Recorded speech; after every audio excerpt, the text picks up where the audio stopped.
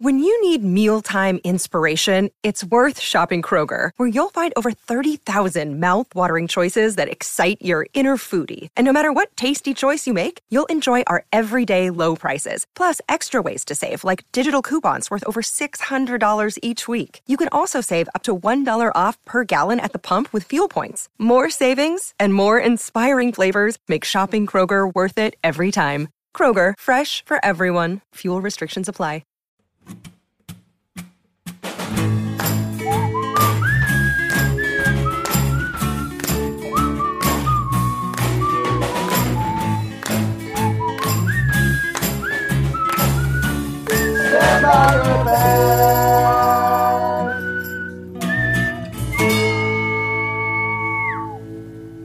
Hello, everybody, and welcome to another episode of Stand By Your Band. I'm Tom Takar, the Wolf of Dog Street, joined as always by the Prince of Snarkness himself, Tommy McNamara. How are you, Tommy? This is a very special episode for me because I took a 19-hour train ride prior to this recording. Crazy. And, you did it as an experiment. You're writing a big piece about this?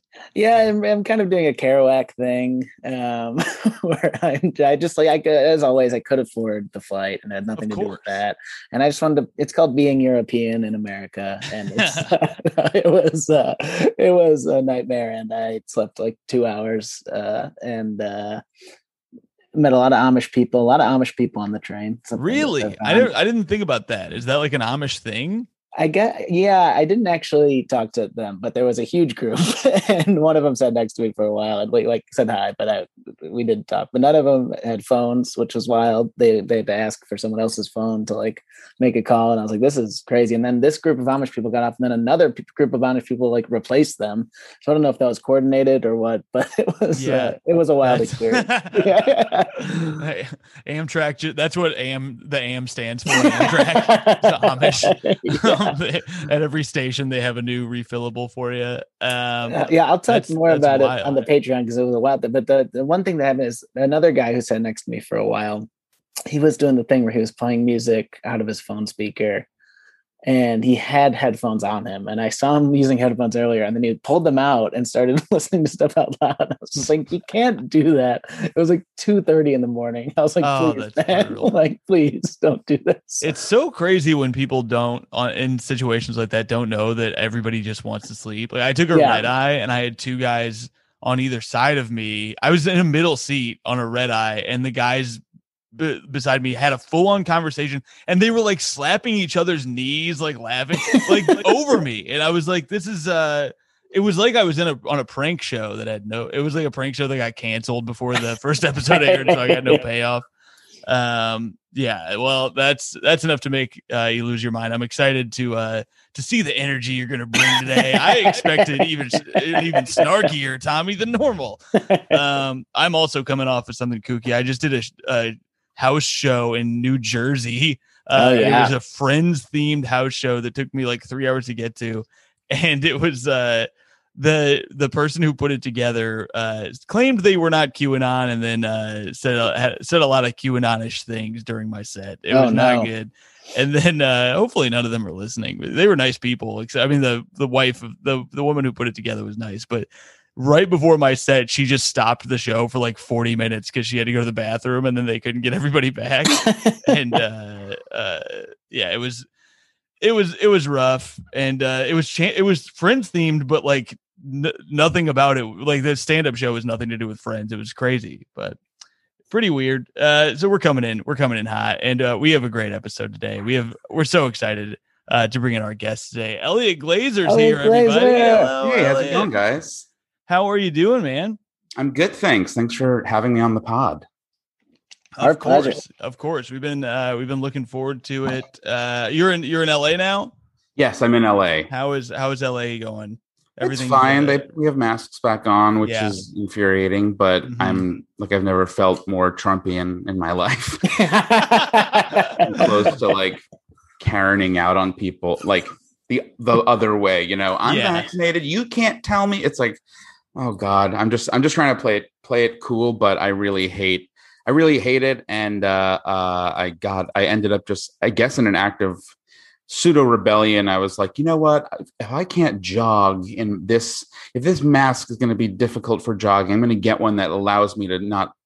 I've basically found like the dumbest mask online that's like that any like older white woman would wear in the early part of the pandemic, where people would be like, that's not a mask, you know. But it's basically like for dental assistants, and it's like it like goes around my chin and like has like a sort of a barrier, you know, over the mouth.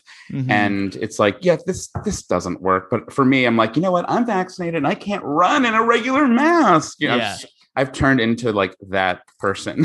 It is funny how like complicated it's gotten, where it's like people were saying this in New York too, where it's like they took away masks. If you're vaxxed, you don't need it. But then if you see someone with a mask on, does that mean they are anti-vax, but they still believe in the disease enough to wear a mask? Like, no, it makes absolutely no sense. Yeah. There's no real correlation there, because you're like, if you're respectful enough to wear a mask because you're not vaccinated, then like you are the walking contradiction. But also thank you, I guess. Right. I don't know I don't know where to go with that. It's very complicated. I was with an LA comic when they announced that they were bringing back the masks, and she was so bummed. And I was like, I'm going to be in LA next year. And I was like, God, I hope that at least by then. Oh my God, next year. Jesus, I hope it's over next week. Oh my God. You know, it's easy to feel like annoyed that we're going backwards because of the people who are holding us up. Yeah. And so, you know, at the same time, I mean, my personal feeling is like, you know, if it's a matter of protecting like kids or like immunocompromised people, then it's like, okay, I'm happy to like do that for the greater good. But if it's for the people who won't actually do the thing for the greater good themselves, then I'm resentful and, you know, want to throw a hissy fit. Of course. And it's like, not to get too, you know, preachy or whatever, but it's like, they're not doing anything. They're not stopping their shit. Correct. It's only affecting us. And like, exactly, you know, as stand-up comics, it scares me because it's like, we just got to a point where we can do this again. Yes. And if they take it away because of people like that, it's going to suck. Like yeah. I have very like a couple of doomsday-esque friends who are like, we're going back to lockdown. I'm like, no, we're not. Yeah. I don't think we are though. No. I don't think so either. But, you know, I understand the safety precautions, but I do also feel like it is because I'm in LA, you know? Yeah. This is like in like Florida, anything like this happening would potentially lead to like World War III, you know? Yeah. But here everyone's on the more patient side and understanding. So I can appreciate that, but I definitely have my like, you know, my native New Yorker energy burning through with rage. I had trouble because I was in LA during the beginning of the pandemic. I was out there for work when it started, and then I just got stuck there because it didn't make sense to travel back to New York. But so I jogged too, and jogging in LA, I wouldn't see a soul on the street. Right. For 2 miles sometimes. Right. And it's like, I'm wearing a mask for what? Like, you were one. I mean, yeah, you were one of the good ones. I mean, early on when it was like, you know, eventually we found out for the most part that like you can't really get it in the outside in the air. But at the beginning it was, you know, absolutely terrifying, which I guess might be easy to forget.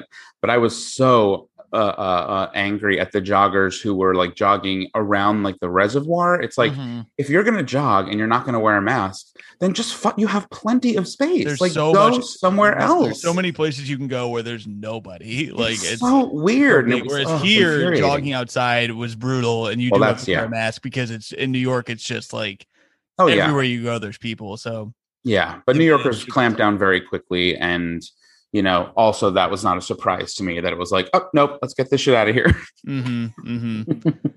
Tommy, real fast, was there mask stuff on the train, or 19 hours of wearing a mask seems pretty brutal. Yeah, so they were doing kind of the same thing as the airline, where you had to have it unless you were actively eating or drinking. And I would say most people were surprisingly good about it. Yeah. There were a few people that had to get talked to a few times, and I was just like, luckily they were not too close to me, so I was like, but it was daunting. I was just like, the Amish people wear masks. They were the ones who had to get talked to. Of course. Like, it's so funny. I was like afraid to ask that because I was like, is it like racist to no, they're going on an Amtrak is like us going on a spaceship. They're like, you know, I don't know what planet I'm going to, you know, and you tell them about COVID and they're like, I don't know what that is, you weirdo, you know. Well, and then like also I think when they got talked to, they figured out a workaround where they were just eating the whole time. I was about to say that's not a bad strategy. Yeah. If you really hate the mask, just gain a lot of weight by just you never stop eating. Well, they had this giant thing of blueberries that they were eating. I was like, you don't want that many blueberries. You just don't want to wear the mask. That is gnarly to me. Just eating one piece of rice at a time. Technically I'm eating. I was on a plane where somebody did that, where they were like, I'm taking a drink, and the flight attendant, I'd be like, no, you're not. Like, the cap is still your thing. You've been doing this the whole flight. And the lady was like, it's so weird to see an adult, like a person who's like a baby. Yeah, who's like has to be minimum like 39, 40, just going like, you've been bullying me the whole flight. Yeah. Like, watching adults act like babies is so bizarre and also so uniquely American, you know? Yeah. Like, never ever before have I been like creeped out. Like, the American flag like triggers me now, where I'm like, it used to be a point of pride, and now I'm terrified because when I see it, I kind of just relate it to like the Trumpy, scary, like bullies. Mm-hmm. It's like, that's crazy that they've sort of co-opted that without even trying, you know. It's crazy. But I'm like, these are the people who are like angry for kind of no reason, or the most angry for the least amount of reason. Yeah. It's wild. All right, we should get into our topic today, because it's a good one. I was so excited that you pitched this. Our topic today on the podcast is one Kelly Rowland of Destiny's Child fame, and I'm excited because no one's pitched Kelly before, and I think she's ripe for discussion on this show. And I'm curious to know, like, were you into her all the way at the beginning, or like what's your history with Kelly Rowland? Yeah, I mean, honestly, like, I've always sort of rooted for it's so cliche, but I've sort of like rooted for the underdog. But by that, I even mean like, I find it really, I'm always fascinated by like the sidekick or the sidekicks, mm-hmm. you know, the sort of recurring characters, the B story, like people who are sort of relegated to the sidelines. And obviously in the trajectory of Destiny's Child, you know, it started with 4, and I think Kelly was in the original, and they had got rid of one woman or 2 women, and, you know, eventually brought in Michelle, and it became the trifecta that it is now. But, you know, up to that point, I love that Kelly and Beyonce are like essentially sisters, but not by blood. And I think they grew up in different states too. Like, it's kind of a little foggy of a story, but all that being said, I love Kelly. I just have always loved her. I think she's like super talented, and has sort of, it's interesting to watch her pave her way and like kind of find a niche on the sidelines while never genuinely seeming to resent Beyonce or try to like, you know, outdo her. You know, you just never get that sense of competition among all of them. She sort of lacks a desperation that I think that's what makes me like her so much, is she's so comfortable with, you know, killing it in the R&B world, and, you know, never necessarily making it all the way through to pop the way Beyonce has. But like, I think she aims her standards a little lower, and she's, you know, a little bit, she's not as eager to be so enigmatic. And I love that. I'm like, she is like she's Target, you know. Beyonce is like Nordstrom, Kelly is Target, and I want to go to Target. That's perfect.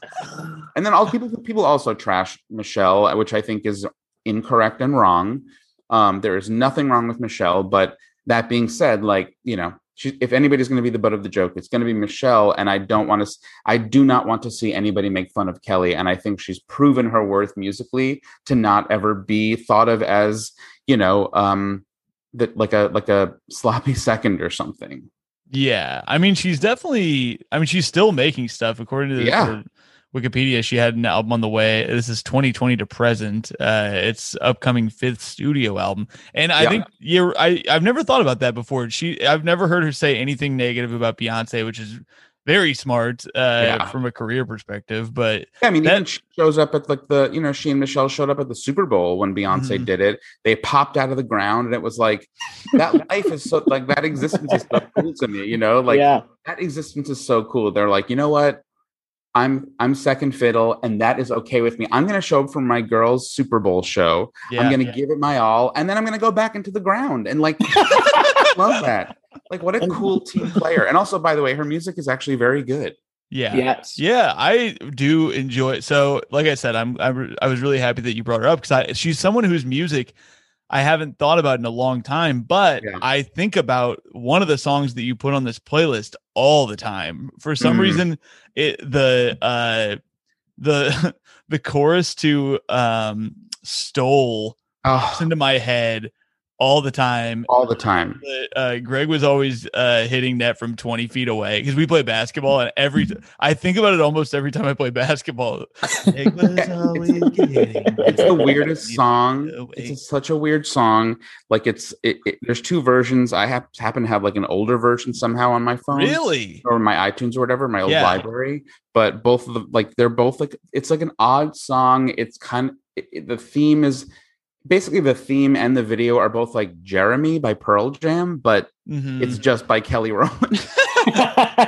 And it's really weird because the whole song is called Stole, but stole is not really a word. It's stolen. And she's referencing to like innocence being stolen, but she says stole, which is, it's all just very weird. And yet the song is like hypnotically catchy. It really is. And it charted pretty high too. Yeah. I was looking at it earlier. I want to look up the song facts because I didn't realize there was controversy over what is happening in the song.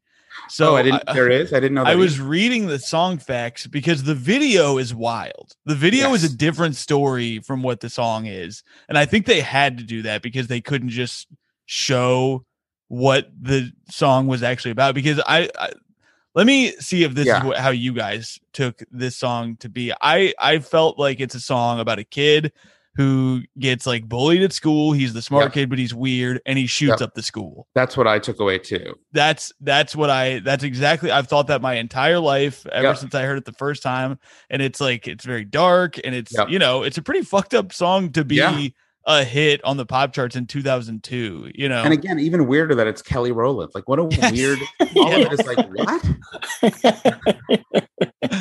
It's so weird. So it charted number 2 in the UK and then 27 in the States.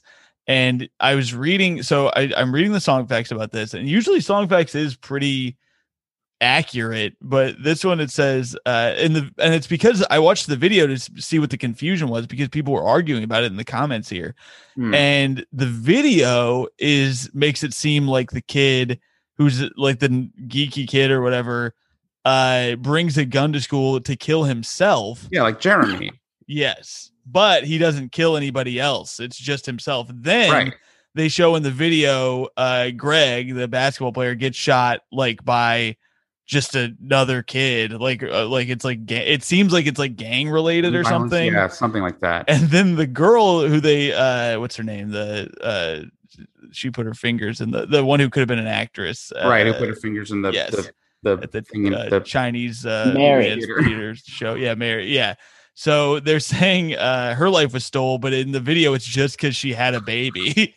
Like that's the whole that you can't possibly do anything else with your life after you've had a child. Oh no. Yeah, it's weird. It's weird. It's super weird. I didn't know that. So I feel like I have to play I'm going to play the song. I was going to do this anyway, but I'm going to play the song a little bit. And it's hard not to play the full one. I'm not going to play the whole thing, but just enough to give people the story. Yeah. But it seems very clear by the lyrics that it is about a school shooting. So very much so. I'll let the audience be the judge. Here is a Stole from Kelly Rowland.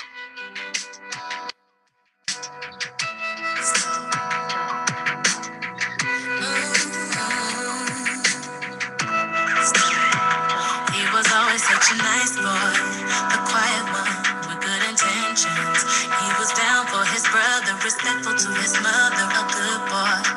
But good don't get attention. One kid with a promise, the brightest kid in school. He's not a fool. Reading books about science and smart stuff. It's not enough, no. 'Cause smart don't make you cool.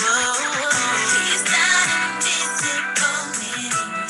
With his father's mind and a broken view. As he walked through that classroom door, he's all over primetime news. Mary's got the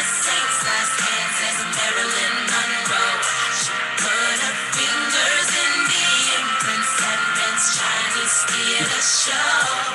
She could have been a movie star, never got the chance to go that far. Life was stone cold, now we'll never know. It's so, yeah. It's like maybe just because I didn't sleep last night and I was on a train ride, but I'm like, this is so wild. It is insane. What is that little doo-doo-doo? Like, I love it. It's so weird. It's so like it's like turn of the century, like neo soul. You know, it's very like it's just very like Gap store music. You know, like you hear it in the Gap. But it sounds like she just out of nowhere, and just for a second, there's like a sitar playing or whatever. That's what I mean. It's like the 2000s early sitar, like that strange part of time where pop music was like sitar inspired with like Christina Milian and like Truth Hurts. It was like, what is this movement? It was so weird. So this song is wild for a lot of reasons. I think, namely, listening to it again, because I hadn't fully listened to it a long time, and honestly, I don't know how to explain this, but I still get goosebumps when I listen to this song. I know. It's so sad, but it's also like the way it's so catchy. It's so catchy. Has no business being so catchy. No. And also the lyrics. Sorry. Yeah. No. The lyrics. Yeah. The lyrics are so clunky. It paints a good picture, but it's like when she says Marilyn Monroe, it's like, what? Marilyn Monroe.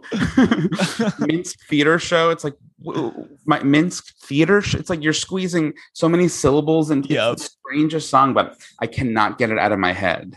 I have to look at some of these lyrics written out because just the way she's describing this kid. So I think this is why they had to make the video. They had to make like the way they made it. They couldn't make this kid a school shooter because then it just highlights how crazy her description of him is, because she's like giving him a lot of sympathy. Yes. Like she's kind of saying like it's everybody's fault that he did this. Right.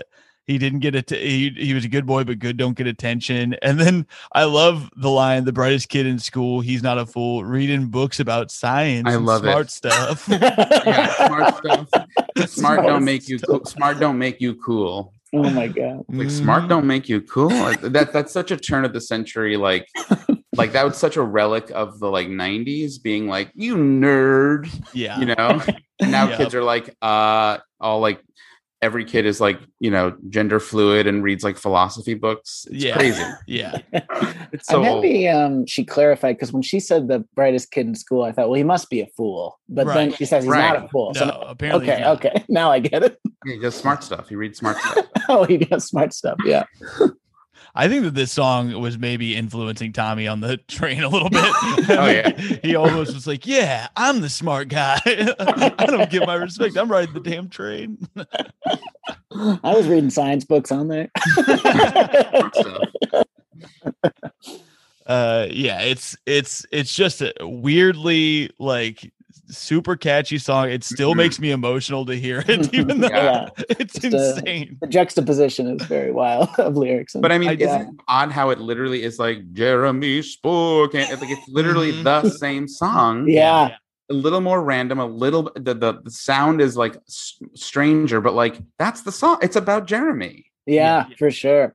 Even though, but it's a great comparison though, because Jeremy is like more the sound you would associate with the storyline. So then you hear it from this beautiful voice and this beautiful 2000s R&B song. It's just a different experience. Exactly. It's so weird, but I love it. It's such a mismatch. It's like all the wrong elements coming together to make something like kind of remarkable. Yeah.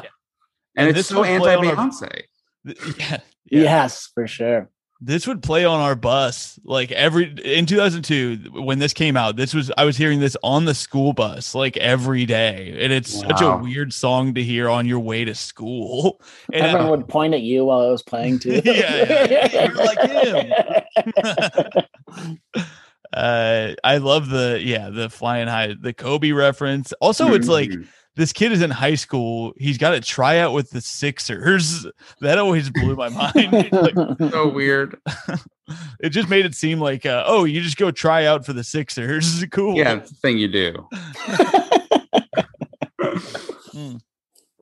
All right. Well, yeah, that song blows my mind. I did not, but the comments on this are all people arguing that no, the kid has to be a good guy. There's no way about that because only okay. So first of all, Geek at the beginning did not kill anyone else, only himself. Yeah, it's long. People are really passionate about this song. There's like, I've never seen more comments on a song on Songfacts where people are really heated arguing about whether or not it's about a school shooting or not. I think it is because she says he's all over. She says he's all over primetime news. Yes, and like primetime news. Very Columbine. Yes, it's clearly a reference to Columbine. I think that they clearly were just like, we cannot show Columbine in a R&B music video. Exactly. So weird. Yeah. But yeah. All right. So that's Stole. I love Stole. Before we move on to the next song here, which I also love, I found a list of fun facts about Kelly Rowland that I want to see. One, if you knew them, but also I just want to share them with the audience, because it was a list of 25 facts about Kelly Rowland. And the first one, right off the bat, I was like, this is going to be a great list, because the first one is that her favorite, she's like obsessed with elephants. That's number one. Number one is, I'm obsessed with elephants. This is an interview she did where she just gave 25 facts to Us magazine. Oh my God. I'm obsessed with elephants. They bring luck. Oh no, there's an ad. No, but also she says they're like, she said they're just so majestic. There's a reason there's a saying, the elephant in the room. Oh, no. I don't think that's what that is. That's not the saying. And I mean, that's not you're doing the context wrong, Kelly. But so this is crazy. So I read that same list, and then I found an interview from like 2020 where she's talking about how sometimes she felt overshadowed by Beyonce. And she said having a more famous bandmate was the elephant in the room for a whole decade. It's like, oh, I guess she used it right there. But she gets it there. But that's incredible. It was a 20-year journey where she figured out what the phrase was. She's like, I'm obsessed with misusing the term elephant in the room. Yeah, only a few years before, she thought that it was because there was something majestic in the room. Yes. Oh, that's good luck. Well, I always say, like, I mean, this is not to be shady per se, but like I saw Christina Aguilera perform at the Hollywood Bowl a couple weeks ago. And she was like so touched to be there because she was, it was a big deal and it was sold out, and she was playing with the LA Phil. And she just kept saying, like, it is it is amazing to be here. And like, this last year was insane. And this is crazy. And this experience is crazy and amazing and insane. And you guys are crazy. Like, just kept saying crazy and insane. And I said to my friend, like, like you can always tell the mark of a musician who like, or a teen star who like didn't go to college, and they don't mean that. It's not they don't mean well, but like the vocabulary might be limited, and right. It's like, yeah, because they didn't like maybe necessarily read a lot of books. So Christina Aguilera was just like, this is insane and crazy and amazing and crazy and amazing, and it's like, yeah, of course she thinks the elephant in the room is a feeling of majesticness.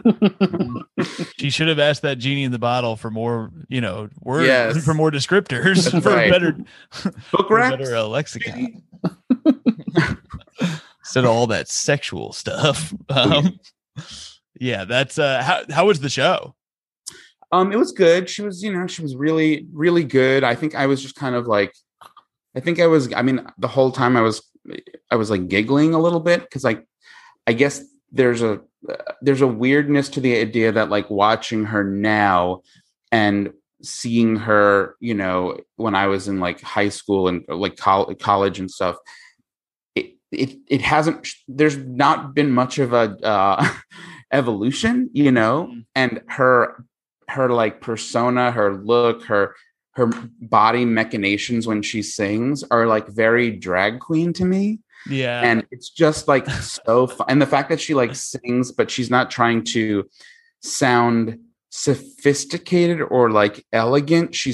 Her whole thing is doing just like gymnastics, like, oral vocal gymnastics. That's her thing. Yeah. And so I just was giggling because the whole time it's just like screaming and like guttural, and like obviously she's wildly talented, but there's no opportunity she doesn't take the opportunity to like do something slower and sophisticated and let us really hear the range. It's always just like snappy fingers and like tits and looks and laughs and giggles, and like she's wearing caps, and like she is who she is. And I was just giggling because she looks amazing, but like not much has changed in her style altogether. And it was just funny to me. I don't know. I mean, she sounded amazing and she looked incredible, but it was just funny that she was still doing the like sassy bitch, the like sassy bitch from Lady Marmalade.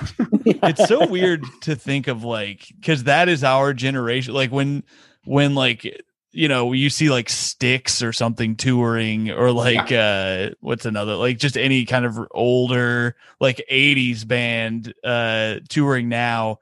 For our like parents' generation, that's ours, is seeing Christina Aguilera. It's like we're taking a time machine, and hopping back, and it's good for her for just letting it be that. I'm gonna go right back to the early 2000s, and it's like nothing's changed. Was she doing any new music?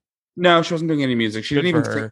It sucks because she actually had like a really good album a couple of years ago called like I think it was called Liberation, but she had a couple of albums that came out the past few years, maybe like the past 10 years or so. And like, there were some good songs on them, like, but I don't think they did particularly well. So she didn't do any of them, which it kind of sucked. I would have loved to hear her do, but she was really trying to cover all the hits, which I think is why it was kind of funny to me, because she was sort of staying in the lane of who she was 10, 20 years ago, and kind of the same sort of cock tease thing, she was still doing that. And I think that's what made me laugh, that she is, a little older now, but still maintains that like bad bitch vibe. She does it well. She looks great. She's still like sassy and sexy and all that stuff, but it's very draggy to me. And I think it's funny. All right, I have some more. Thank you for indulging me. I'm very curious about stuff like that, where it's like bands. Right now, there's a show that's about to happen in New York that I was tempted to go to. It's in the beginning of August, but it's Weezer, Fall Out Boy, and Green. I think maybe Green Day was the other one. Wow. And I was like, I almost want to go. I would probably enjoy that show, but I'm so curious what they're all gonna do, especially Fall Out Boy, because it's like I used to love Fall Out Boy, and I don't really want to see them do their stuff that's not the stuff that I liked. But I think Fall Out Boy is so good. Like even now, they have. I mean, I never would have guessed that I would be a fan of Fall Out Boy. Like obviously, Sugar We're Going Down had this like huge generational hold on everybody, because it was like emo gone mainstream, I think. But at the same time, like their music over the years has still kind of progressed in a really interesting way, where they're able to like have a more alternative sound, but it kind of plays in a mainstream space that I've really always thought is just pretty good, but I also am not interested in going to see them.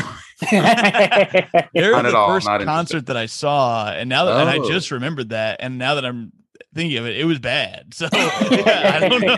It's also weird that like the bassist for the band became this like tabloid sensation. It'd be like that's just so it's just so strange that like him and like the guy from Good Charlotte were like lady killers, it's like it's just weird. It's weird. It's like them, It was the Hot Topic era. It was, Yep, that was exactly it. I like wanted to be like them, and it was never my thing at all. But I just thought they were killing it. Of course, and, But all right, well let's hear some more. I've got a few more facts here from Kelly. Number 5 on this list of 25 is I don't like snakes, but sometimes they make really cool fashion moments.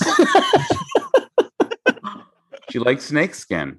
That has to be it. But it makes it sound like the snakes are doing something. Like they're fun way. Her stylist is a snake. She said, I used to be a really good burper, but I left that in my 20s. I'm a lady now. All right, Kelly. Burping? Burper, yeah. Oh, yep. Wow. Okay. My beauty hack is rubbing olive oil on my hair, knees, and elbows. Oh, wow. I've never heard of that. But yeah. Olive oil, she said? olive oil. Wow. Okay. Knees and elbows. I feel like that would be a very strong scent. I would think so too, and it just feels like you'd be slipping and sliding. Hopefully, you don't trip. Honestly, though, she sounds delicious. Yeah, I know. You could dip a little bread on her knee. A little balsamic vinegar in there. This is my favorite one, and it relates to the show because Tommy is a huge Taylor Swift fan. Number 14 on this list is one time Taylor Swift walked past me at an award show and I'd had a shot of whiskey and I said, "Oh my God, you're tall as fuck." I didn't know how she was going to react, but she was so cool about it. That was definitely an odd encounter. It's like, yeah, you made it. Yeah, you did it, Kelly. Come on. Oh man. Let's see if there's any other ones here. No, she's very open about her breast implants, and I always thought, she was. I remember reading something or whatever, just reading or hearing about her talking about how she always felt insecure about having smaller breasts, and then she got breast implants, and I was like, good for like it was. I don't know. It's just like she looks great. Good for her. Yeah. Good for you. Bigger boobs. It's great. I'm happy for her. If it makes you happy.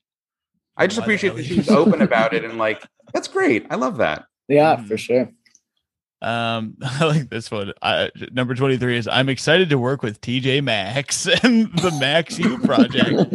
It's all about helping women embrace their own individuality. Good for her and TJ Maxx. And the last one here is I wish I could jump out of a plane. I don't know if my husband will let me. I just love the wording of I just want to. I wish I could. Well, you actually could, but yeah, it's really the results that might actually be the problem with jumping out of a plane. I think that Snake's giving her some bad advice. Oh yeah. Also, by the way, when you said TJ Maxx, I was like, is that a producer? And then TJ Maxx. I've never heard his stuff. You're nobody in this business till you're a Maxxinista. I love she's like, I don't like snakes, but sometimes they do advise you to eat more fruit, which is nice. All right, we got some more songs to play here. Let's get to the next one, which like I said, I love this song. This is a karaoke go-to for me. You kind of need a second person for it, but it works well. Well, Tommy, actually, do you mind playing this? My thing is not working. Or never mind it. I got it now. Yeah. For some reason, it froze up. My technology is all messed up today. The next song is Dilemma from it's Nelly and Kelly. And Nelly and Kelly. I this video is truly iconic to me. It has like a theme to it. It's really cool. But here's Nelly and Kelly Rowland. Say goodbye to your credit card rewards. Greedy corporate mega stores, led by Walmart and Target, are pushing for a law in Congress to take away your hard-earned cash back and travel points to line their pockets. The Durbin-Marshall credit card bill would enact harmful credit card routing mandates that would end credit card rewards as we know it. If you love your credit card rewards, tell your lawmakers, hands off my rewards. Tell them to oppose the Durbin-Marshall credit card bill.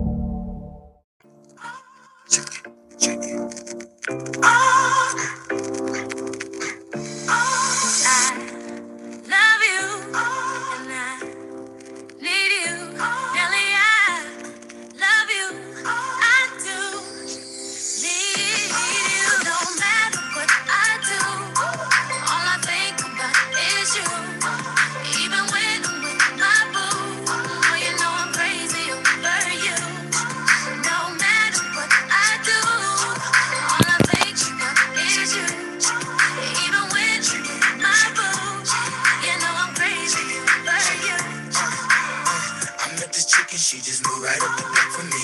She got the hots for me, the finest thing I need to see. But oh no, she got a man and a son though.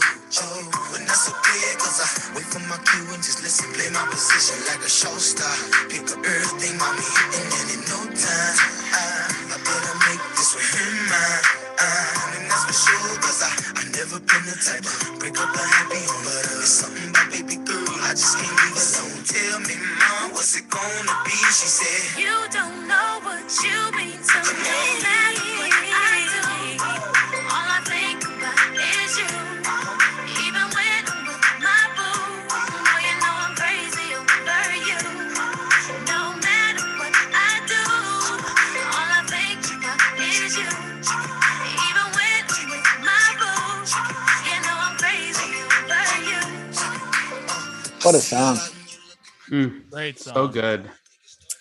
I felt like an idiot because I'd never realized that was Kelly Rowland singing that song. Oh, really?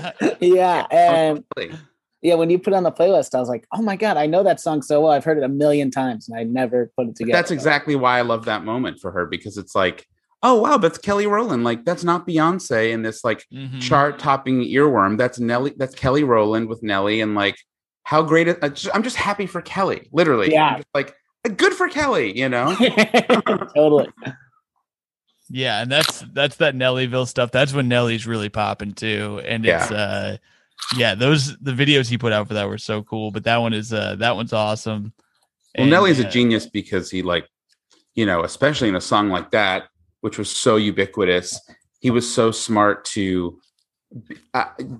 be a rapper who also kind of sang where you know, he's not like a trained singer per se, but he's not bad. He's not a bad singer. He's somewhere in the middle, and it like kind of allowed, I don't know, it was kind of like he laid the groundwork for like Flo Rida and Pitbull to be like, yeah, like I'm a rapper, you know, I'm a quote unquote rapper, but they like sing, and it just matched so beautifully with Kelly, and you know, her voice is just not too overpowering, and it works so perfectly there.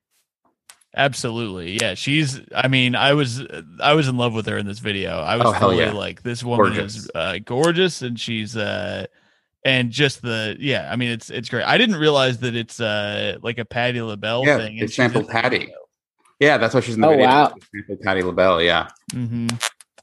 She killing it in it, and it's really good. Like I said, it's a pretty good little karaoke song if you have somebody with you to do it. But I don't envy the person who has to take Kelly's vocals on there. I know, it's actually a hard vocal. As a singer, I can tell you, I've tried it in karaoke and it's a little too high.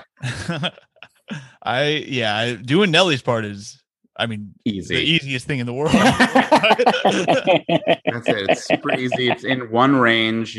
If you sound bad, it's literally okay. It's kind of good. Yeah, it's like doing. It's like I like to do the Ja Rule and J-Lo song too. Yeah, that's funny because I do that I have a live show that's all comedy and music based, and we've rearranged all these songs to sound like orchestral ballads because I initially went to school for opera, and so all these songs are like ridiculous, and that's truly having done the show for 7 years now. That duet, we do like a sort of a deep cut like jazzy version of the Ja Rule and J-Lo song, and people lose their fucking mind. That sounds amazing. So good. That's a go-to for me and my fiance, because frankly neither of us have great singing voices, and that's why Ja Rule makes it easy. Exactly. And J-Lo too. It's truly like a combination of some of the worst singers possible, like reduced to hell, and it's just so fun. That's one of those I feel like maybe we talked about this on the show, but I felt so stupid, and I've heard other people say this recently, and it's weird. Maybe it's just like one of those things that's in the ether, but R-U-L-E. I did not realize I didn't realize she was spelling rule. I thought she was saying R-U-L-E. Yes. People thought it's funny because we've talked about that in the show, because the woman who sings J-Lo's part was like I always thought she was referring to a girl named Ellie. Yeah. Who is Ellie? Are you Ellie? I thought it was like slang or something, like because in Nelly's stuff he said smoke it. I think smoke a L in the back of the Benzie, and I didn't know what that sentence meant at all when I was a kid. I had a feeling it was something about. That was a pretty universal, I think, experience for white kids listening to like mostly black artists, and you just be like, yeah, sure, I know what that is. Sure, of course I do. I know what a smoking an L in the Benzie is, of course. That's where I was like, I thought R-U-L-E meant like, oh, like, are you down? I don't know what it meant. I had no idea, but I was just making shit up. Yes, I'm surprised I never tried to pull it out. Like that was definitely a widely shared experience that none of us wanted to say out loud. You know, you're like, okay, yeah. Are you? I'm I and Ellie. I'm Ellie, sure. I'm Ellie, sure. I'm down with OPP.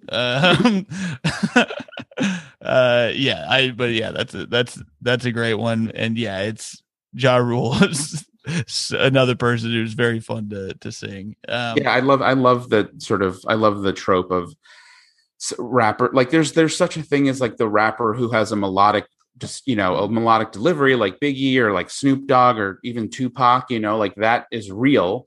And that was always like, I think the most impressive form of rap, when somebody is able to have such like deliciously rhythmic and musical delivery that's not singing. Mm-hmm. And but then like, I think 50 Cent and especially Nelly, when they're able to like legitimize the space in between. Yeah, it's like, it's kind of cool. I don't know, but there's also something cool about Nelly and lame about Ja Rule, and I don't know what that is. Yeah, well, he's not helped himself with all the like the Fyre Fest. Yeah. He also feels like I'm, as a gay guy, I feel like Nelly would be perfectly fine with me, and Ja Rule would be like creeped out or something, or he would just be like a little icy to me, and I'm basing that on literally nothing. But I would be more nervous around Ja Rule, but I feel like Nelly would be so down. Yeah. I feel like I feel that too. I don't know why exactly, but I feel that too. When we did Ja Rule as an episode, he did star in like a weird Christian movie. Yes, that's right. I saw the trailer for that. Yeah, and it's like those things kind of. Yeah, I should say my one downside to Kelly is that I didn't actually see the movie, but I think she was in like one of the Jason movies or Nightmare on Elm Street. Freddy versus Jason. Yes. Freddy versus Jason says the F word, right? He says the F word, and I'm like, Kelly, you don't have to use a slur. Like, wait, what? You have to use a slur. I think, does she call Freddy the F word? I think she calls Freddy the F word, and I was like, oh, come on, better than that. No, that part. Yeah, I think somebody posted that in the Facebook comments that we'll get to. Oof, it's like, very cringy. Clip, but they were just like, yeah, it's really weird that that's part of her lore. I'm not going to hold it against her. I think it was made in bad taste, but I don't, and I don't know if she'd be canceled if she did that today, but also like somehow that still flew back then, even though it was like, okay, everyone still hates me, but all right. There's any world where she could say that now. No, never. I don't think that they would do that now. Even I also don't believe Freddie has his limits. That's right. Even Freddie's like, before you kill me. I'd love if Freddie was like, she says that to me. He's like, oh my God. Oh my God. Freddie's so offended. You have some learning to do. I thought that I was in your nightmares before, but this is my nightmare. Let's I just realized we're already at like 50 minutes in. Whoa, we got to hear some more songs. Let's do it. Let's hear the next song on this playlist. This is I hadn't heard this song before, but I enjoyed it. This is Daylight featuring Travis McCoy. Gym Class Heroes.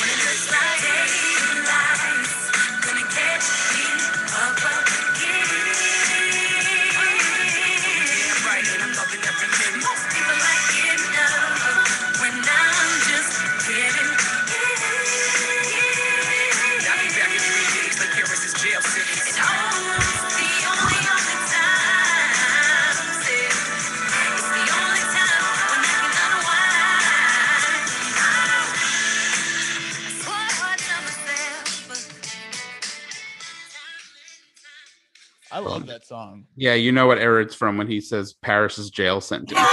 That was my favorite part for sure. It's immediate timestamp. That's a great summer song too. Yes, nice and fun. I think that if I'm not mistaken, I think that song was popular in the UK. Yes, it was. And that's like when like 14. my. Yeah, right. And my gay friend, like, I mean, I'm gay, but like I have a gay friend who was like much more into like UK stuff and like sort of like disposable pop, you know, like the stuff that kind of hits and then disappears, like, which is pretty common over there. And this song was a big hit, and I don't know if it made waves here at all, but I was like, this is so fun. Yeah. Super. I don't think it did because I liked Gym Class Heroes enough, and I liked her, but I never heard this song before. Yeah, and apparently it was recorded for the soundtrack of a French film called Asterix at the Olympic Games. And, Asterix was like a big animated thing, I think, in France. Like I think it's like a kids animated movie. Yeah. I see. That makes it. It definitely sounds like a soundtrack song too. Yeah, it definitely does. I could definitely hear that being in a movie, especially from that era. This is 2008. Yeah. And it was originally recorded in 2007, but they liked it so much. She put it on her album, and that's just a solid song. Yeah. It's a solid, fun, upbeat song about like dancing and shit. And it's like, great, you know, like sign me up. I love it. Another one for Kelly. Another win for Kelly. All right. We got 3 songs here. So I'll play the next one here. Another one I don't think I knew this next one either. This is Kelly Rowland and David Guetta. Yeah. This is Commander. Yeah.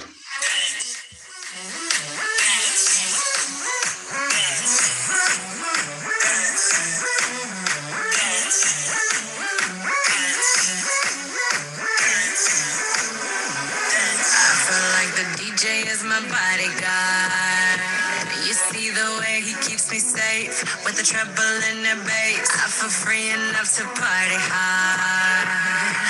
This stress won't go to waste, feels like I own the place, yeah. VIP to be the boss. You see the way these people stare, watching how I fling my hair. I'm a dance floor lover, baby, there's no other who do it like I do it, yeah. From here on out, I'll be your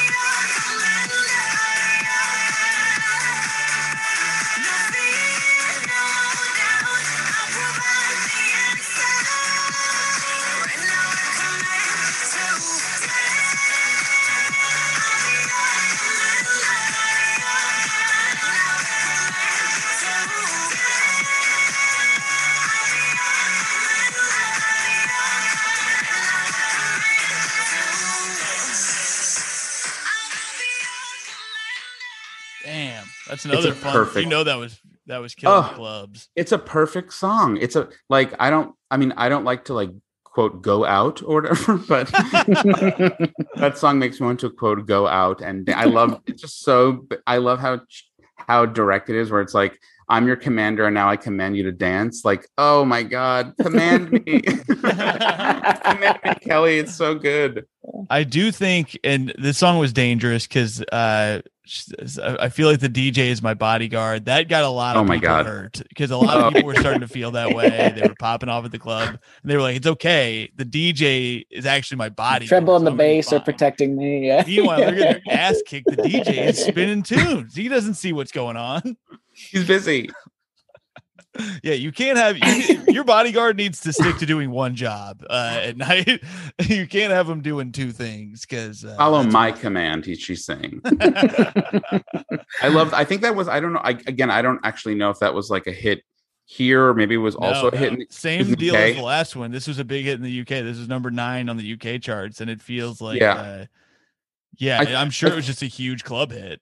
Yeah, I think her thing was like, I think she had this period, maybe it's still happening, but I'm pretty sure this was when she became pretty popular over across the pond in like the dance realm. And it was like, if I remember correctly, the album artwork for either that or one of her other songs had her she looks like Donna Summer. And it was like, oh, this is a weird sort of post Donna Summer dance, Kelly becoming like the disco queen of the modern era moment, and I was living for it. So good. Yeah. Let's see here. This was produced by David Guetta and written by Rico Love, and Rico described the song's sound by saying it's just such an aggressive record. It's a club record. It's a worldwide international record. She's stretching her legs out and she's showing her true vocal ability. She's like the queen of the night on this record. Exactly. Yes. Yeah. It's so good. And, David Guetta basically, I think, is who helped Sia become ubiquitous with Titanium. And I feel like should have done that for Kelly, but maybe she's already she is already our sort of American royalty to begin with. But I think the UK appreciated her more for this foray into like her own dance sound. And it's so good. It's such a good song. Yeah. Yeah. Very, very, very fun song. Again, I mean, if she's committing to the dance floor, you're doing it. Oh my God, of course. I don't think they have ever lip synced to this on Drag Race, but like this is the ultimate lip sync song, if you ask me. Like, definitely a song that's not, that's either that's sort of fallen to the wayside or just kind of flew under the radar. But like, this would destroy if it were a lip sync. It's a lip sync for your life. All right, next song here. This is a biggie. We got Lil Wayne on the track. It is Motivation.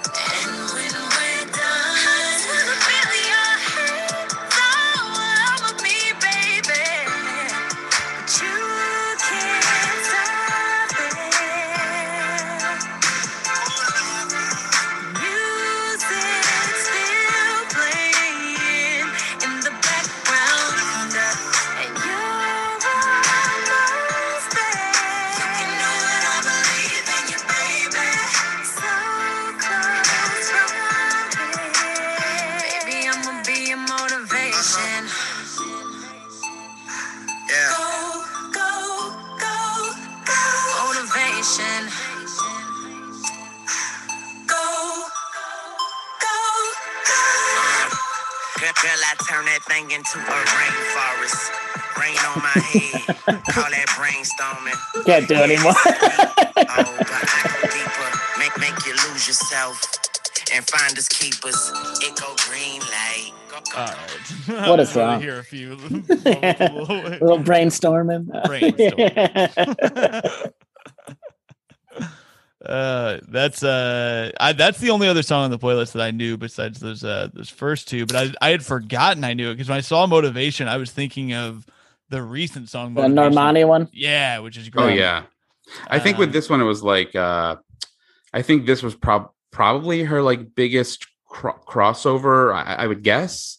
Yeah. But for me also, I'm like I love the song, but I also personally, and I know this is very weird, but I don't like songs about sex. I think like it's weird. I don't want to hear it so literally, Yeah. And I just don't want to hear songs that are like describing, now you do this, now you do this. I fully agree with you on this. I am in the same exact boat. I don't know what it is about that. I need a little innuendo, Yes, that's right. Like, and I also like, I love R&B, but sometimes so much of it will be about like the act of sex, and I'm like, I like it when you sort of bend the rules or there is more innuendo or whatever. But all that being said, it is really like a sexy song, and I think it's just sounds unique, and I think that's why it had such crossover appeal personally.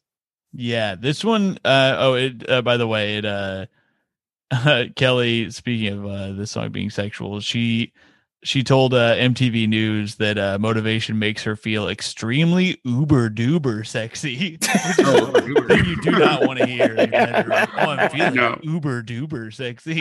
You better get an uber duber pool. Get the fuck out of here.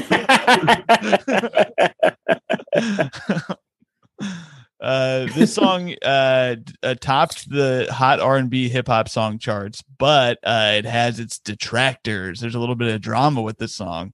Jeff Basker, producer on several of Beyonce's 4 tracks, tweeted, "How can this Kelly Rowland song with the weakest beat and melody of all time be the one song on Urban?" Oh, what? Yeah, Wayne. He continued to bash Beyonce's former Destiny's Child colleague. "I just listened to Motivation again to see if I was too harsh in my critique. I wasn't. The lyrics are horrid as well." Wow, that's wild. I would never think anybody would come after that song of all things. Also, it just feels so mean to come after Kelly Rowland. Like, leave Kelly alone.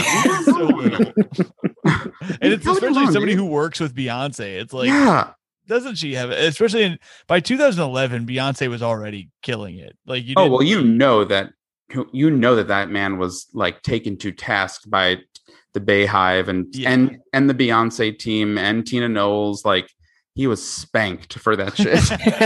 What are you doing? You don't do that to Kelly.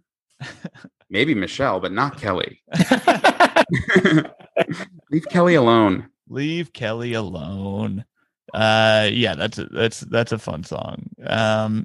But it's tough when it's called Motivation. I do love that Normani one a lot. I love the Normani one too. Yeah. Also, it's sort of an underwhelming response where it should be like a song of summer kind of thing, like an anthem, and it just kind of flew under the radar, I think, to most people. And it's like, it's such a good song. Mm-hmm. Yeah. The video is amazing. Yeah, the dancing in the video is wild. Incredible. So cool. All right, we have one last song here and another great feature. We got Pusha T on this one. And I can't believe I never heard this song too, but it's Pusha T and Kelly Rowland. It's called Street Life. Finna pop off.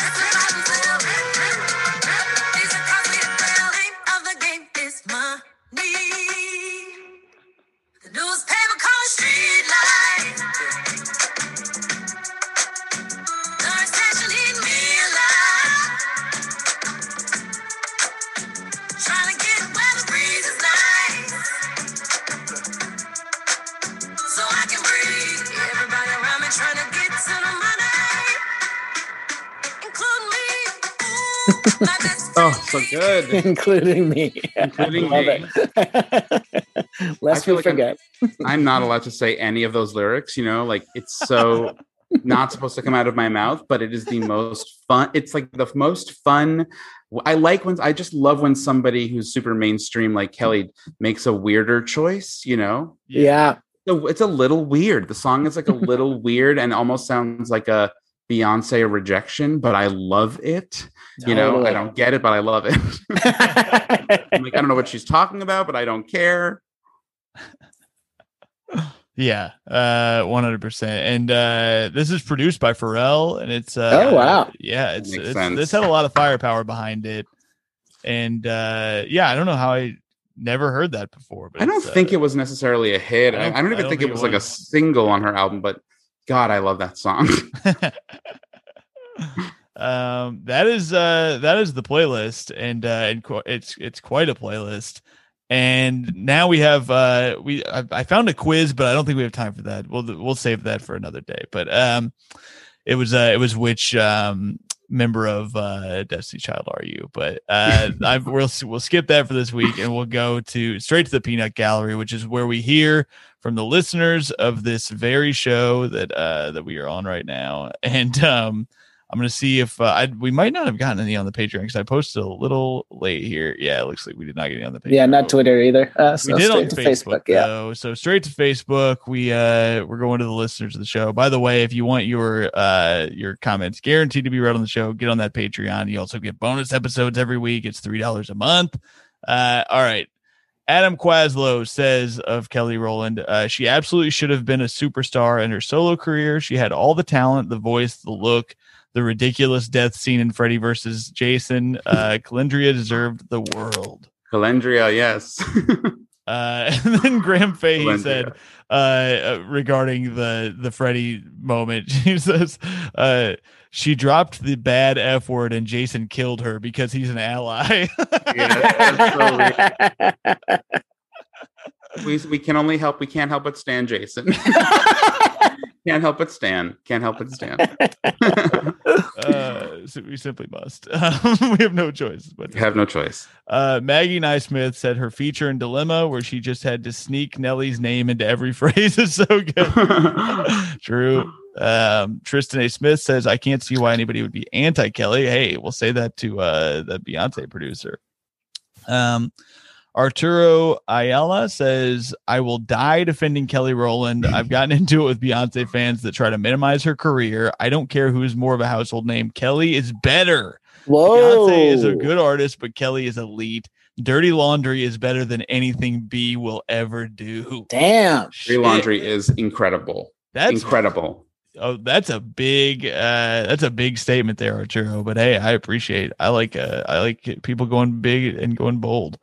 Mike Carrazza, the creator of our theme song for the show and former guest, you love him, says she did a lot more than she ever got credit for and is basically remembered as Beyonce's second fiddle, the dummy in the Nelly video who tried texting on Excel and calling Jason Voorhees an F word in Freddy versus Jason.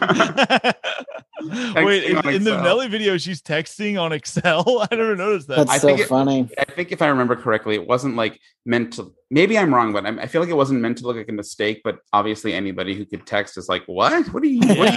But I feel like that was also every video. Like every R. Kelly video was him on like texting through like the oldest machine possible. It's also so funny because that was a specific time where it's like obviously texting was pretty ubiquitous, but like they still didn't really know how to show it in TV shows. They didn't figure that out until so recently, like how to make texting work. That's on right. A show. Like watching Dexter, I remember being so embarrassed that it was like so late in the game and they still didn't know how to make text work, where the phone would flash like text message alert or whatever. It's like that. Nobody has that. You know what show changed that and made it normal was House of Cards. It was like the first show to like show texting like in the air above the phone. And it was like, yes, thank you, House of Cards. yes, they just needed to do that. Like put it in the it's just that's put it it on the screen. Like it's so simple. And it was right there for all of us, but they figured it out.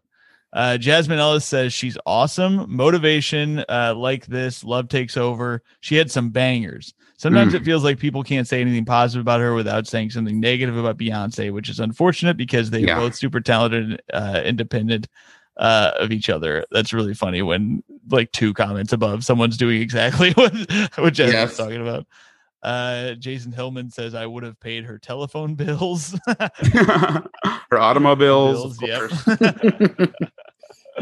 A lot of people were fascinated by this Freddy thing. Hold on, this is crazy. Jason Staples says the writers claim that it wasn't in the script. I wonder if that's true. Oh, don't tell me. Oh God. Oh no. I wonder if that's true. Crisis for the rest of the day. That is insane. Oh no. That's what's in your mouth. That's what's on the tip of your tongue, Kelly. Come on. We've seen who makes your outfits, Come on.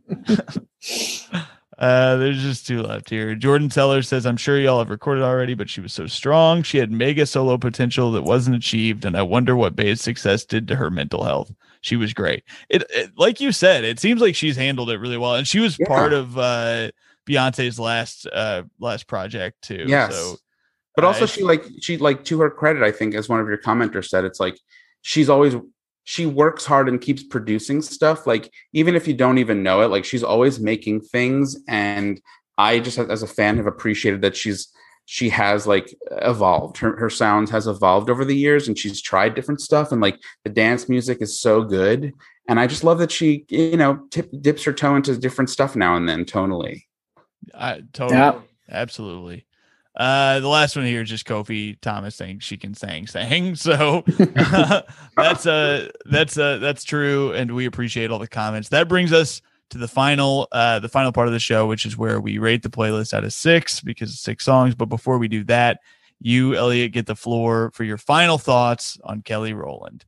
I was just thinking that, like, sometimes if someone were to ask you, like, if you could be any woman, who would you be? I feel like the go-to answers, like, for most people, would be like Beyonce or whatever, whoever it is. And like, for me, it's like, it's Kelly. Like, she's got it made. Like, she has the freedom to be, famous, but like, I feel like she can avoid the real pitfalls.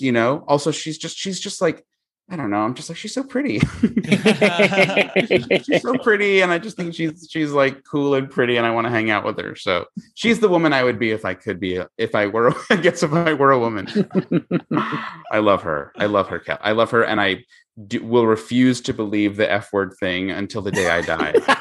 I'm not even going to look it up. I'm not going to look it up. Don't. All right. Well, that is beautifully put. And I think we will not, or at least I will try to not hold that against her in our rating of this playlist. And this is a tough one for me because like I said, like, if I were to look at the song Stole on paper, I would not like it. But listening to it today, I would be lying to myself and to the listeners and to God, frankly, that if I said I didn't love that song. I can't help it. There's something about it. It made the hair on my arm stand up. It's great. Dilemma is an all-time banger. I enjoyed Daylight a lot.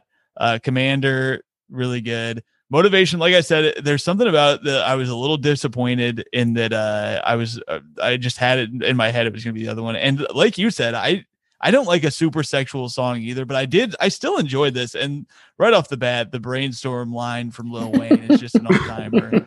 And Street Life, I feel like I should have heard it before, but it's pretty much up my alley. But I didn't hate it, but something that hurt this playlist is the second that it ended, the song Get It Shawty from Lloyd came on, and I just had so much fun immediately that I was like, see, now that is where I want to be living at. And but I still like this playlist a lot. I'm going to go with a 4.2 out of 6. I thought it was very strong. Tommy, what do you think? Yeah, I was right near you with what I was going to say. I was going to give it 4.5 out of 6. I thought it was a lot of fun, and it was also really fun just because I knew so little about her, and I guess I did not realize how much she's done. It's like very impressive, just like between like all the music she's put out, the acting she did, and like she's been on The Voice, which I didn't even realize. It's like, oh man, she has stayed working in a very impressive way, and it was just cool talking about her. So 4.5 is what I would say. Hell yeah! And Elliot, you get to rate this playlist out of 6 as well. Well, I'm gonna dock 1 point because of motivation, sure. Because it being, I guess, a little underwhelming compared to everything else, and also like, I guess that Beyonce's producer is now in my head. He's in my head. I'm gonna give it a solid 5.0.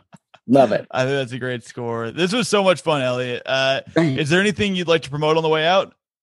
I'll be doing my live show Haunting Renditions in September. The date is to be announced at Dynasty Typewriter, and that's the live show that I do with all the music. And hopefully I'll be bringing it back to New York to Littlefield in Brooklyn, and maybe even some tour dates. Yeah. Hell yeah. Amazing. Definitely check that out. And I mean, if you're in LA and you haven't been to Dynasty Typewriter, what a great reason to go. It's a beautiful venue too. It's the best. And if you want to watch the Ja Rule video, I'm sure if you just search Elliot Glazer and then I've already forget the name of the song, and I've done it a million times. But yeah, I was just struggling with it too. What the hell? Yeah, thanks. Yeah, it's great that you know the song. You people know the song. We've talked about it on the show. I'm Real, the remix. That's what it's called. Real. There we go. Yeah, so, but only the remix, not the original.